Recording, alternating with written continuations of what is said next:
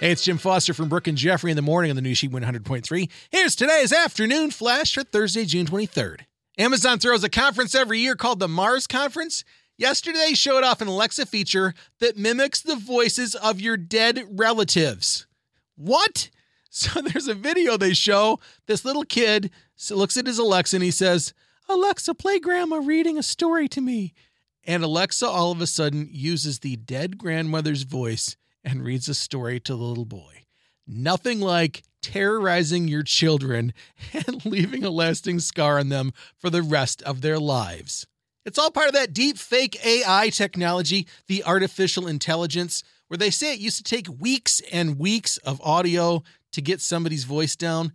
Now it literally only takes a minute of someone's recorded voice to duplicate their speech. Wow. You might remember when the Tony Bourdain documentary Roadrunner came out a couple of years ago, and all of a sudden Tony Bourdain was saying things that he had never said because they were actually typing lines that he had written, and the speech was coming out like he said it. Way cool, but kind of creepy. Foodie news?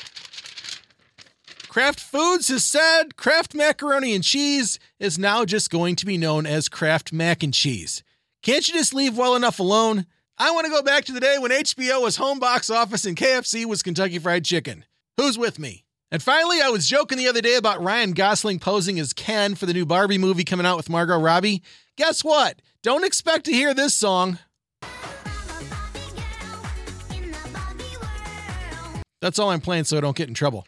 Don't look for Aqua's Barbie Girl from 1997 to appear in the movie because in case you didn't know, when Barbie Girl came out in 1997 and it was on the charts for so many weeks and sold like I think 1.4 million copies, Mattel sued MCA and said copyright infringement.